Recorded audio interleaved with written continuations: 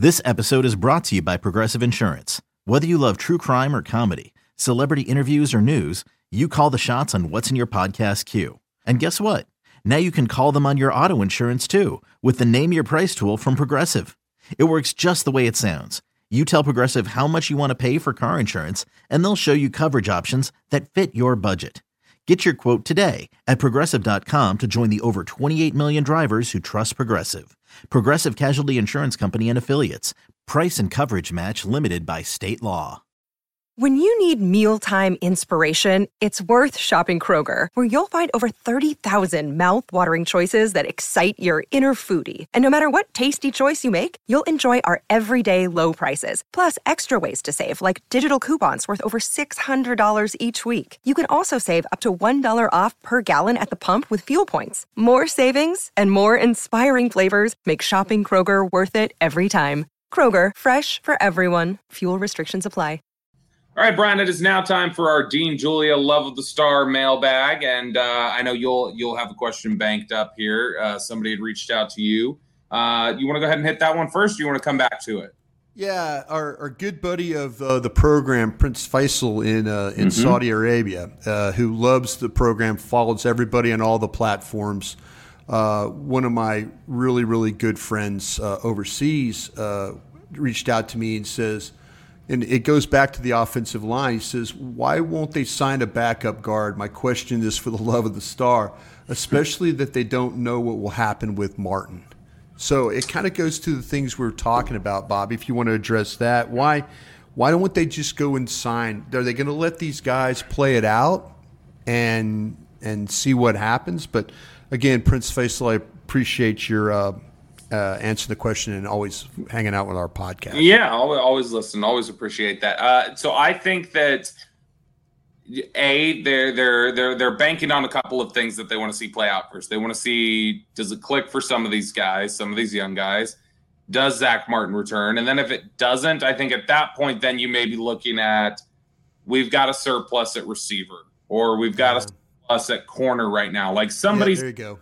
Would bank on Kelvin Joseph if we've decided Kelvin Joseph isn't working out here, and we'll swap. All right, take your fresh start guy for our fresh start guy. We all could stand to hit the reset button. I would say that if things hold the way they are, they will go acquire another offensive lineman. Like I think that would be what they do. Whether it be they scan the waiver wire, look at cut downs. It's not often that you'll usually get a cut guy from offensive line if there's any sort of quality at all. So it may be a trade that needs to be made, but I do think that the Cowboys are going to have to make some sort of acquisition, and I think that they will. Brian, what do you think on that? Yeah, I do too, Bobby, and it's so hard because I kind of felt like there was going to be the surplus of the offensive linemen that maybe they could go out, and if they had to get the running back or they had to get another linebacker, that they were going to be able to do that, but you know, real quick, but before you go too far down the line, I'm curious, where would you say right now, what position after watching these practices do you think is the deepest that you will have a surplus? Is it corner? It's in the secondary, yeah. I think so. I think somebody if these corners continue to play like they have, and they've had some good days, and they've had some days but they've been competitive in all the periods. I think you might also have maybe at that safety spot too might be, when I mentioned. You've got Wilson, Curse, Hooker, and then Hooker, who, by the way, we didn't even mention, signed an extension this week. Yeah. They like him clearly. And then you've got Wanye Thomas and Israel Mukuamu just returned to practice, so they definitely have depth. Right. Yeah, they have some depth at the position. I think, to me, my hope is that in the preseason that all those guys play well, so then there's that potential for flipping. But this might be a team that's in that trade market for an offensive lineman. Maybe do very similar to what they did to get Gilmore and to get Cooks. Is do you go ahead and trade one of next year's picks for a legitimate guard, or legitimate tackle? I think there'll be a day where Awesome Richards will be just fine. I just don't know if it's going to be right now. I'm going to need something I'm going to need something at guard, and I'm going to need something likely. And this is if the Zach, even if the Zach, to answer Prince Faisal's question, Martin comes back, I'm still adding somebody. I'm changing out. I'm changing out players 7, 8, 9 potentially is what I'm doing. Now you had. I just want to be careful. We got to remember here. If there's one spot. The last time they traded secondary depth for they traded Kansas City, depth, right? They traded Charvarius Ward away, who's become arguably like a top 10, top 15 corner for Parker Anger. Never forget that. Never forget that. Yeah, he was. You were a big Charvarius Ward fan when they signed him. I liked him a lot. I love the player, and the thing about it was that they were getting ready to play the Houston Texans, and I'll never forget this sitting in the press box with Brad Sham, and I'm looked down on the field, and he was going to warm up, and the next thing you know, he's in street clothes, and I'm thinking, uh-oh. And then that's when the trade went down. He was going to play, and he got traded right before the game. I mean, literally right before the Houston game. So, but they're going to have to do something, Bob, and I think they're on to something. Like I say, I think a lot of people are asking about that. Would you go out and add a veteran piece? I could say I don't think Adoga is the answer right now. I mean, he could prove me wrong, but from what I've seen at tackle and guard right now, it's not a help. What up, y'all? It's your boy Danny Green, 3-time NBA champ. You either rooted for me or rooted against me. Join myself and my co-host Harrison Sanford on the Inside the Green Room podcast. It's a podcast that brings you never-before-told tales from the locker room to candid interviews with basketball legends to breakdowns of what's happening in the NBA right now. Whether you're a diehard fan or casual about your hoops, this podcast brings you the game like never before. Follow Inside the Green Room on the Odyssey app or wherever you get your podcasts. Next question here from Brandon. Are you getting the feeling that Saturday's struggles at kicker won't force the team to bring in a veteran free agent? Seems like both Aubrey and Vizcaino will get another chance. And we haven't talked about that yet. Saturday, the mojo moment kicking session. The kickers went 1 for 6, which is not great. Brandon Aubrey made the one kick. Vizcaino went 0 for 3 during the period. I still believe, I've said it consistently, I refuse to believe, given what we've seen out there, that the kicker is on the roster right now. I think I don't think either one of these guys are kicking for the team week 1. If it's going to be one of them, I'm going to lean, I guess, Aubrey a little. Man, I'm leaning the other way. I think Vizcaino's been better. Generally, what we've seen, I think Vizcaino's better. I think they like Aubrey more. It's a little bit like where we were at last year with Hyralahu and Garibay, where it's like Hyralahu had been better, but it felt like they liked Garibay more. Oh, they wanted Garibay. They wanted and Garibay to be the guy. So I feel like we're in the same position. I think Aubrey they like more. Vizcaino's been better, but they don't necessarily like either enough to say they're not going to go get somebody. It's amazing how these kickers, and trust me, myself, Todd Archer, we were out there, watching these guys and others, and just, you're like, it's amazing how they, like, one of them, they would have a good run where they'd make 3 in a row, and then one guy would miss, the next guy would step up and he would miss 2. It's like they couldn't, it's like they felt sorry for the other guy. Oh, hey, I really don't want to win the kicking job here. I'm gonna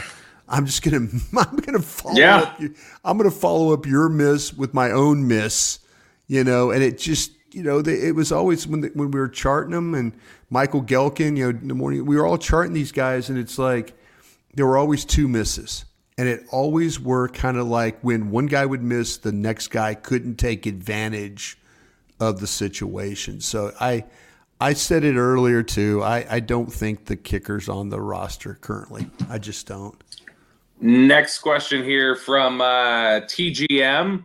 It says, with Zeke, Kellen, and Schultz gone, well, Zeke's gone for now. Who knows? With Zeke, Kellen, and Schultz gone, how do you think the Cowboys' goal line offense will change? I'll say this. I don't know if you noticed. That 2-point stuff was really good. It was. And they're like down in the red zone, they were good. That one day, man, the offense was humming when it was like the 2-point plays. They went 5 for 5. So they didn't run the ball. They didn't run it. No. Here's what I'll say. I think that there's going to be I think if you were hoping the change to McCarthy would mean more motion during games, you're going to be disappointed. I think this offense is more static than they were even last year. The one area where I will say I've noticed a lot of motion is on the goal line.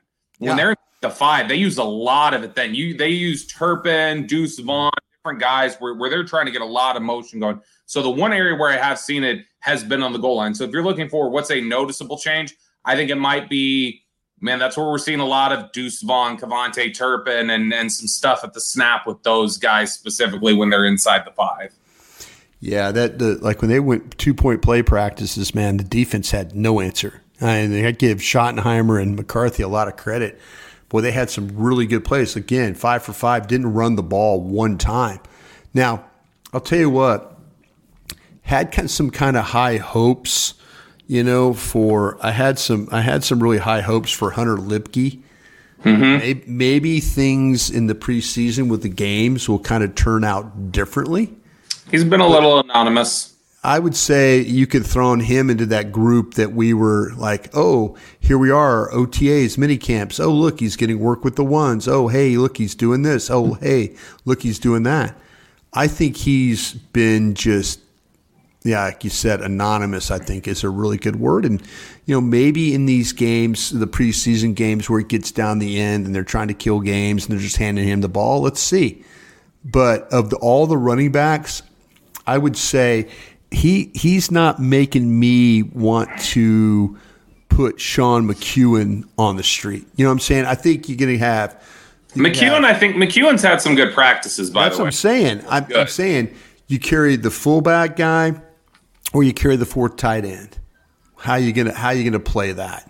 That's where I think that's where the numbers are going to be. By the way, at least early on, another difference that we'll see, it's the elimination of that Kellen Moore Hulk package. I have not seen I think maybe once I've seen an offensive lineman go in their lineup as a fullback. They went full house, yeah. They've done full house, but not as offensive lineman, no. It's not been common at all. All right, last one here. We'll work on a Dean Julia question because this is one that we had from a couple different people, but Dean will represent today. How would you rank the running backs right now behind Pollard? So, you can rank this however you like, however you think the depth chart will shake out, Brian, or who do you think's had the best camp? I think for me, out of the running backs behind Pollard, the guy who's at the very top of the list, and I know we've been fans of him, the Cowboys have been fans of him.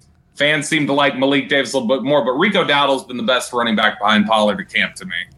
Yeah, Rico Dowdle has done a really, really nice job. I think there's the people's champ, too. Deuce Vaughn has done a really nice job when given opportunity. I know yesterday there were some clips of him with some blitz pickup stuff on Fowler and stuff and kind of stepping up. We'll see when things get really, really serious, with all that. But I'll say this, though. Pollard, Dowdle, Vaughn, even Ronald Jones. I think Ronald Jones, I know he's got to deal with the suspension for the first 2, but I'll tell you what, man, these guys have all looked good. And I know I mentioned what Hunter Lipke and some of the issues that he might have and disappearing a little bit, but this running back room is making me feel a little bit different about what I feel like they need to do going forward. I think that there's always that hint of depending on who you talk to in the organization, there's always that hint of where's